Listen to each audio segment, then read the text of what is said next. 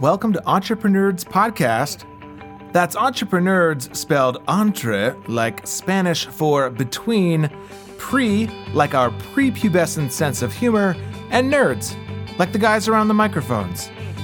Speaking of guys around the microphone, I'm Daniel, the retailer. And I'm Kareem, the realtor. This is our first podcast, so we'll set this up a little bit. We wanted to have a space to investigate, explore, discuss, and even interview some great examples of entrepreneurs in our area, Central Ohio, and beyond. So, Kareem, were you wondering why I pulled out a neon green tutu out of my backpack? Yeah, wondering would be an understatement. I don't normally carry the tutu with me, but this was a special occasion. I'm actually part of a group that's hosting a Drag for Pelotonia event. That's drag as in drag queens. And you're not drag racing? No, that is probably the following weekend. We'll do something like that. But Pelotonia is a huge grassroots cycling event that helps fundraise for cancer research. In fact, in Central Ohio, it's raised over $100 million for cancer research. A lot of that goes right to the James Cancer Research Center. So I've ridden the last 5 years. I had a great experience the past few years riding 180 miles. We have a group of 6 guys that got together and decided we're going to have this big fundraiser. So we actually have 11 or 12 drag queens that are going to be performing and have offered up their time for it. It's this coming Saturday, July 16th. Doors at 7 and event from 8 to 10 at Axis in the Short North. That's awesome. Is this the first year they're doing this? First year we've done it. It may turn into an annual event. Just depends on how much money. We've actually sold all but 10 tables, and the tables are only $60 for 4 people. You hear that, folks? Yeah, right. You can actually find it if you go Drag for Pelotonia on Facebook. You'll find the event, or Axis's webpage. You can look there.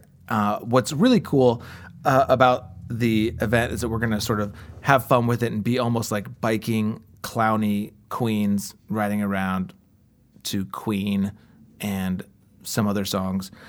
But anyway, when I started thinking about Pelotonia and I started thinking about this podcast, Entreprenerds, I thought about Stuart Hunter. Stuart is actually a really great local entrepreneur. He founded Roll Bike Shop in 2005. So more than 10 years and 4 stores of flipping the script on sort of what that store model and the bike industry as a whole. I actually met with him recently and found him to be a really passionate founder who was frustrated with that status quo and really leaping on to the leading edge of the industry. So what I like about this guy is that he sort of found an opportunity, and as a branding expert, he used to work for Fitch, which is an international branding company, and decided that he could change the way bike shops were. He saw this experience of riding a bike as exciting, inspiring. Some people would say life-changing, in my case, but shopping for a bike wasn't easy. And you'd walk into these spaces, they're dark, there's bikes everywhere, gear you've never heard of, nothing has prices, and you just feel like you're a fish out of water. But he creates these stores that are more like living rooms for bikes. There's carpet on the floor, really great salespeople. It's a very welcoming environment. But that led me to the idea and the subject of experiential retail. Kareem, have you heard the term experiential retail before? All right, so experiential retail, it's in the name. So it's all about providing a standout experience to the customer. Right. And I think for bricks and mortar, they're really looking for an experience that's going to get people up off their couches and come in to try and experience something in the store. You know, I think of places like REI that will have a rock wall in there and they'll teach classes on climbing so that people can get more comfortable with their equipment. Unfortunately, for a lot of retail businesses, they've been dealt with the Amazoning of the industry, where everyone sort of comes into your store, showrooms the product you have, meaning they sort of research it by finding it and playing with it in your store, then look it up on Amazon and see how much it costs, and then have it sent to their house using their Amazon Prime account. For free shipping. Right. And so, unfortunately, there's a lot of businesses dealing with this, and obviously Roll and bike shops aren't immune to it. They're just like any other retail. So Stuart's been trying to find what is going to be the next big thing to really make this an experience for people to come up and out, get off the couch, and really learn about bikes. So they started this thing called the Roll Perfect Fit System. have you ever been to the airport and you have to go through security and they tell you to put your arms above your head and take everything, take your stuff out of your pockets? And Kareem, when you go to the airport, have you seen that machine? It's like a body scanner. Oh, I'm very familiar. Yeah. The body scanner is intimidating, but in this bike shop, it's actually not that intimidating. When you get up there and So they use the same technology. It's kind of the same. They use cameras and lasers to identify what your fit is to the bike. Oh, it looks like they have a video here on their website. I'll make sure to post that on Metigraphy. You guys will be able to watch it. Yeah, we can go check that out on the entreprenerds post on metigraphy.com. So, and when we talk about lasers and all the technology, you actually have to combine that with the human touch. So there's people that know what they're doing and they interpret that information and your preferences into the best bike for you. So he sort of built his brand with it, but his next idea is going beyond that to sort of integrating into just private label custom bikes. And there's some other people out there doing that, but this guy, he's got this already ready to go distribution channel of retail spaces that he's calling studios. And he also, unlike any of the other brands out there, Stuart is a super passionate guy who's got a really unique take on the industry that's going to give him sort of an advantage over a lot of other businesses. And on July 21st, he's actually having this huge Kickstarter campaign to fund this new idea. He's having an event at the Lane Avenue Roll Bike Shop. And in fact, local entrepreneurs Joe DeLoss from Hot Chicken Takeover and Jenny Brittenbauer from Jenny's Ice Cream are lending their brands to that event to sort of kick it off. So it's a really cool community of local businesses.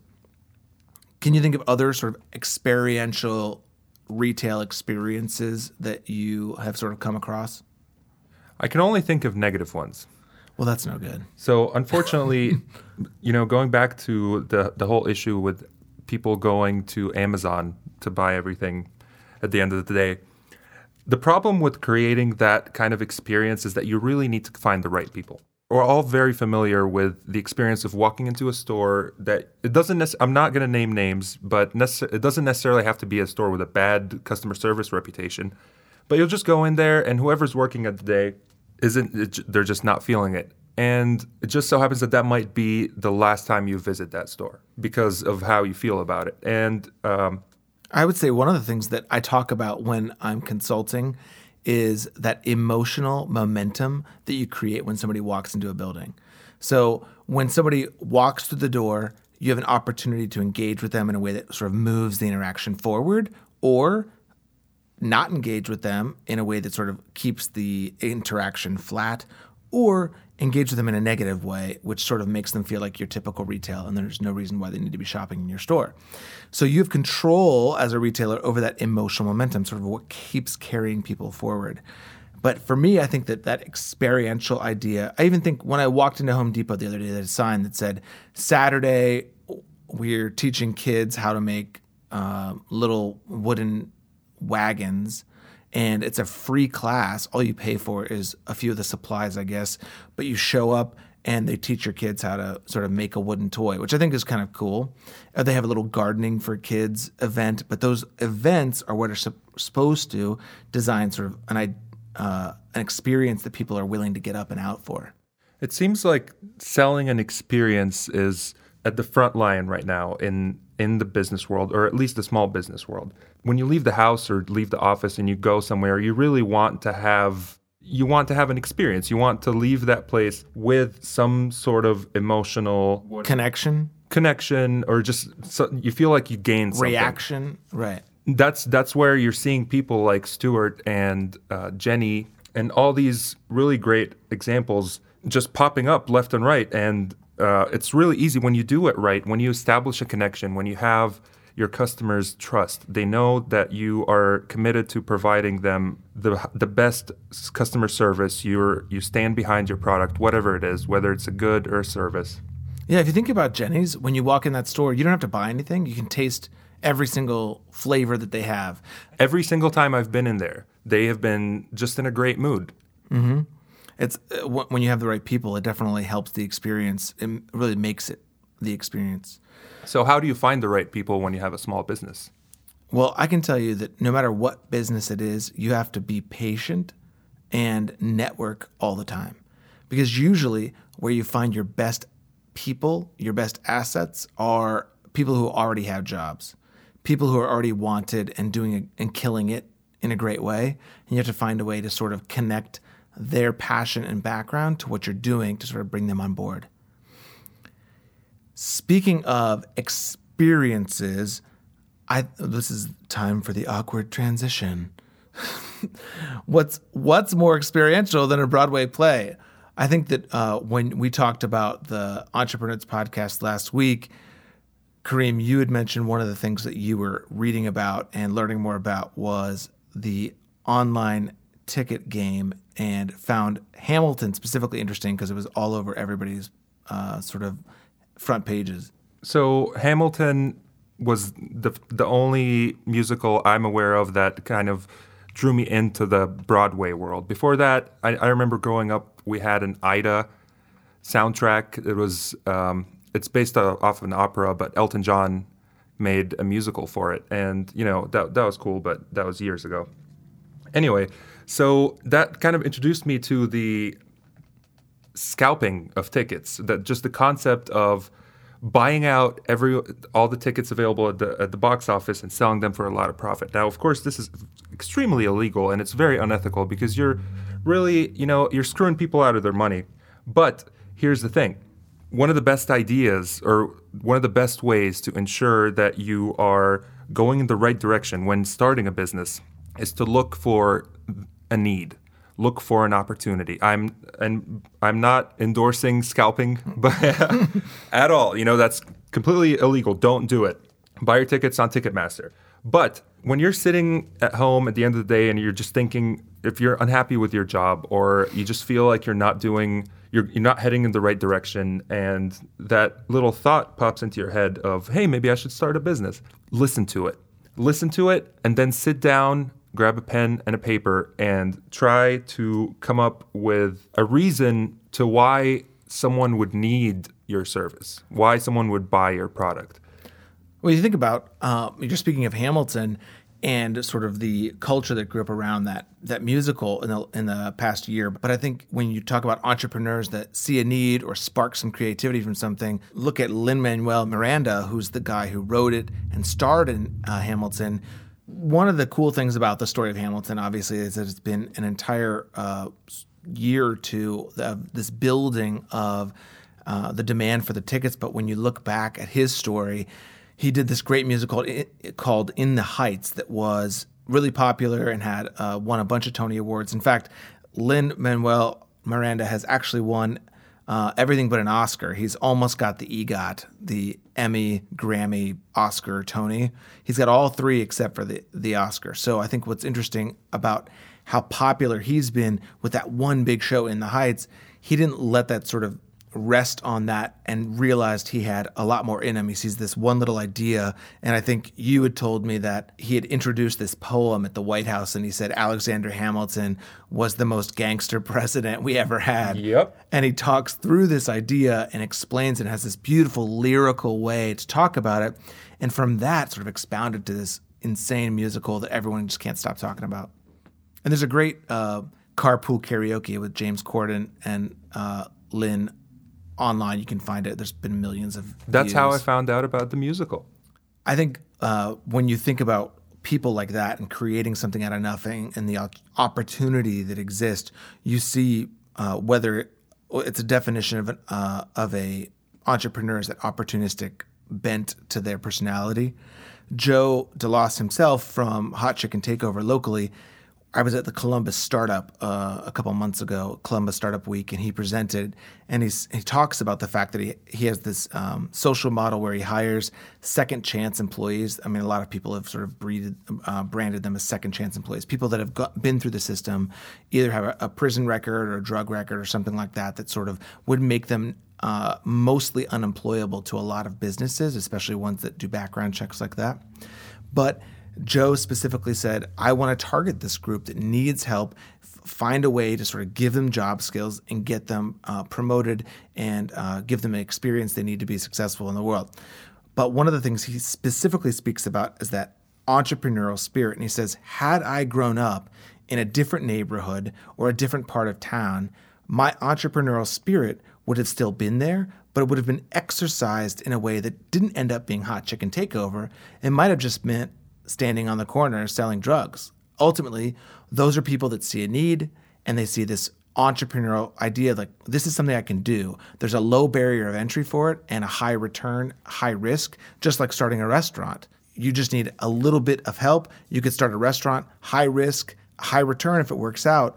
But a lot of times there's a lot of challenges. So his experience saying entrepreneurs, whether you grow up in suburban Columbus or you grow up downtown, your entrepreneurial spirit could be exercised in different ways, but that doesn't necessarily mean they're negative. It's just where your situation has sort of put you. So I thought that perspective was really good. I think it comes down to, are you paying attention? Are you aware of what your market looks like? What do they need? What can you add? This morning I was watching one of those videos where you're just talking about, hey, how to start a small business, how to create sustainable growth. And one of the things that stuck with me that I really don't agree with is 9 times out of 10, and I'm quoting the gentleman, which I'll give you his name in just a minute. But he said 9 times out of 10, the best way to have a successful business is to start a business that already has its own place in the market, aka there's already someone doing this. You want to make money? Open another pizza place. I cannot disagree with that more. So going back to the topic that we, one of our topics today is experiential retail. If you're trying to create a new experience, you're trying to create something that's really going to stick with someone and they're really going to go home, talk about it, it's going to make their day. Why would you do the same thing as everybody else? Don't listen to that. If you have a different idea, if you have something that doesn't exist, just go for it. Why not? You don't need a lot of money to start a business. You just need time, effort. You need to believe in yourself for other people to believe in you. I think that I didn't listen to this, but I could tell you that his point might be looking at organizations like Warby Parker. So obviously Warby Parker, there's plenty of people making glasses. In fact, they figured out that Luxottica was one of the only makers of glasses. They own most of the brands. Right. So they thought, let's figure out a way to make glasses inexpensively and create prescription glasses for $100 or $125 or whatever it was.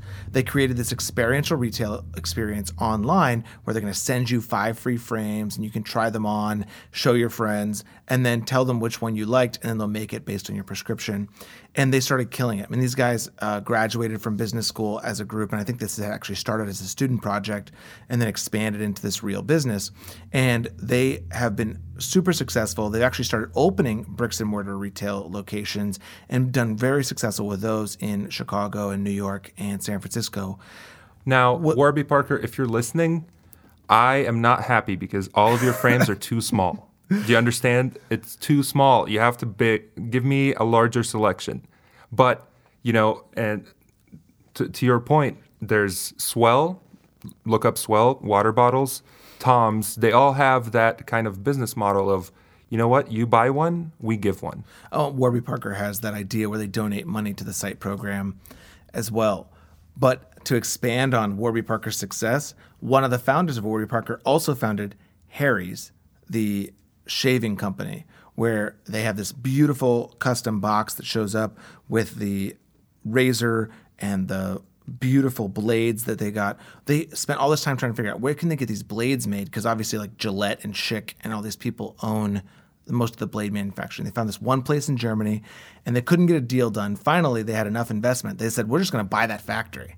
So they bought this factory in Germany that makes these insanely quality blades and then started building a business off of razors, which for the last 50 years has been the only expansion of the market, has been making blades more and more expensive by creating 8 blades and 7 blades and 10 blades and putting little tiny blades on them, and they're gonna be vibrating now. I don't know what it is about toothbrushes and razors. Everything's got to vibrate now. Can you imagine if like everything you had vibrated in the bathroom? You're like, and my contact lens case vibrates. I don't know why, but somebody would convince me it's better. It's so strange. Maybe I don't know. I was going to go down the road of a vibrating loofah for extra, scrubbing power, but that probably would be bad. You'd be able to sell a lot of those. I probably would be. if you're listening, vibrating loofah is now trademarked and patent pending. Now I'm looking at their website here. It just looks amazing. You know, Harry's. When you do have a new idea, personally, I'm one of those people who, if I go to your website and I don't like the way it's laid out, I might not take it as seriously. Now, does that mean I'm right? No, not at all. But to me, it shows that you really kind of are proud of your product. I'm looking here at the Truman set, which is you get the handle, 3 razors, and what is that? Foaming shave gel, $15. Awesome. And now I'm seeing you can be on a shaving plan, so they'll send you replacements every month. Would you go as far as ordering your razors online though? Yeah. In fact, I wasn't using Harry's, but my father bought me a Harry's blade set for Christmas because he actually got one and loved it so much, and he actually loved the shave gel so much that he bought me this set that's called the Winston's Shave Set, which comes with all the things you'd need. And then recently, I had to buy new blades. So I bought the new blades online. They came super fast. And the packaging it comes in, you can tell they've designed it to reduce the most amount of waste that they can when it comes. And the way it clicks on to the razor is a great experience. All those parts go back to the sort of idea of experiential retail. But I'm telling you, this is an example of people who, there's billions of dollars in razors. People are already doing razors, and they found a way to do it better. It's that idea of the better mousetrap. On the other hand, there are people that are creating industries that didn't exist. Like when you think of people that create these apps such as Twitter, when it came out, like that didn't exist as a thing that people thought they needed to communicate in less than 140 characters. But they found a way to develop users from that and move forward. Now, are you familiar with Dollar Shave Club? Yes. So what would differentiate Harry's from Dollar Shave Club? No idea. Nothing Dollar Shave Club has ever done has engaged me in a way for me to learn more about it. And I mean, I get plenty of ads that come up through social media for both Harry's Shave and Dollar Shave Club, but I don't know what necessarily differentiates the two. But a lot of them sort of come out of each other, right? So you have Warby Parker come out, and then you have Zenni.com show up, which is the super low-cost version of Warby Parker. However, Zenni does not donate money to anyone.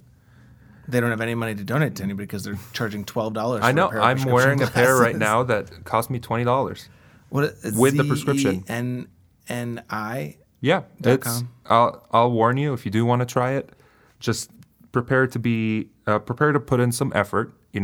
Really try your measurements, get everything done before you place the order, and just be open-minded. I have about 10 pairs. I like 3. Nice. But compared to, the ones I got from LensCrafters, the 10 pairs cost less than the one I got from the store. Yeah, that's crazy. And here's the thing. When I went to LensCrafters, I did not have a nice experience.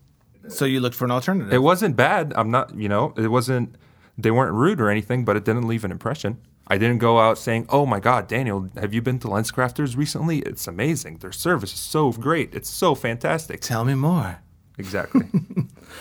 So I think you guys get where we're going with this. If you have more examples of experiential retail, please leave comments on our podcast page when you go visit it to subscribe. Again, you can find it on metigraphy.com. You can also just search for entreprenerds podcast.com, which should redirect you to that website. And then the other thing is we have the most amazing motivational speaker to leave you with today. This guy is remarkable. His name is Dan Pena. And Kareem, who, like he already said, spends a lot of time being motivated by the YouTube channels that he watches. One of them happens to be this guy. And he kind of knocks you over with his personality. Show me your friends and I'll show you your future. You want to know why you're all fucked up? Just look at the fucking bums you hang around with. That's amazing. Show me your friends and I'll show you your future. You want to know why you're so fucked up? There's his second video that I watched that Kareem showed was this one where it looks like a regular training session. He probably has 30 people in the room. They're all wearing suits. They're probably all spent a lot of money to come to this event. And Dan's just talking about the things that he's learned through the years and how to be a successful person. And then all of a sudden he stands up and he starts to go crazy and tells everyone why they're, well, he calls them fucking poor. That Alex wants a fucking case study because he wants to know the shit behind it because he's stupid. And that's why he's fucking poor.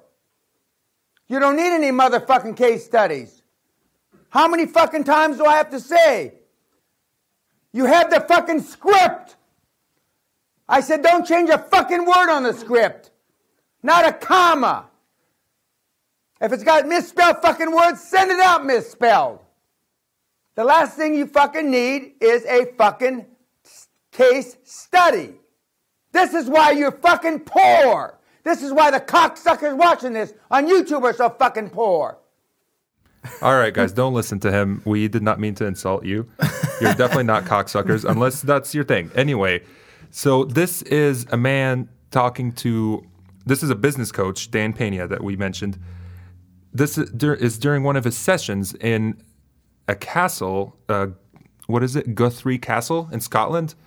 Now, businessmen and women... By the way, I think everything's a castle in Scotland. Like, if you have an address in Scotland, isn't it a castle? They don't have zip codes. It's just castles. It's like Guthrie Castle, comma, Scotland, comma, UK.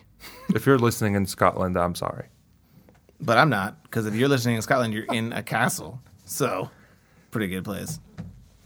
But anyway, Dan's there in his castle. And people from around the world, let's be honest, probably just North America. He's not that famous. And the UK. And the UK. They're traveling over there to learn from this man.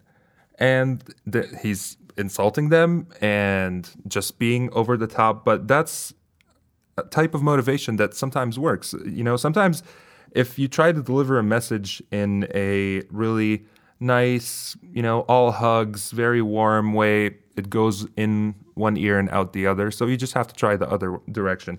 Anyway, next episode, if you want to know how to not be fucking poor anymore, you can just continue listening to Entreprenerds podcast. Hopefully today you learned about people that take opportunity when it comes to them and turn it into a business. So for now, that's Entreprenerds. Spelled entree like Spanish for between, pre like our prepubescent sense of humor, and nerds like us around the microphone. Speaking of us around the microphone, I was Daniel the retailer. And I'm Kareem the realtor.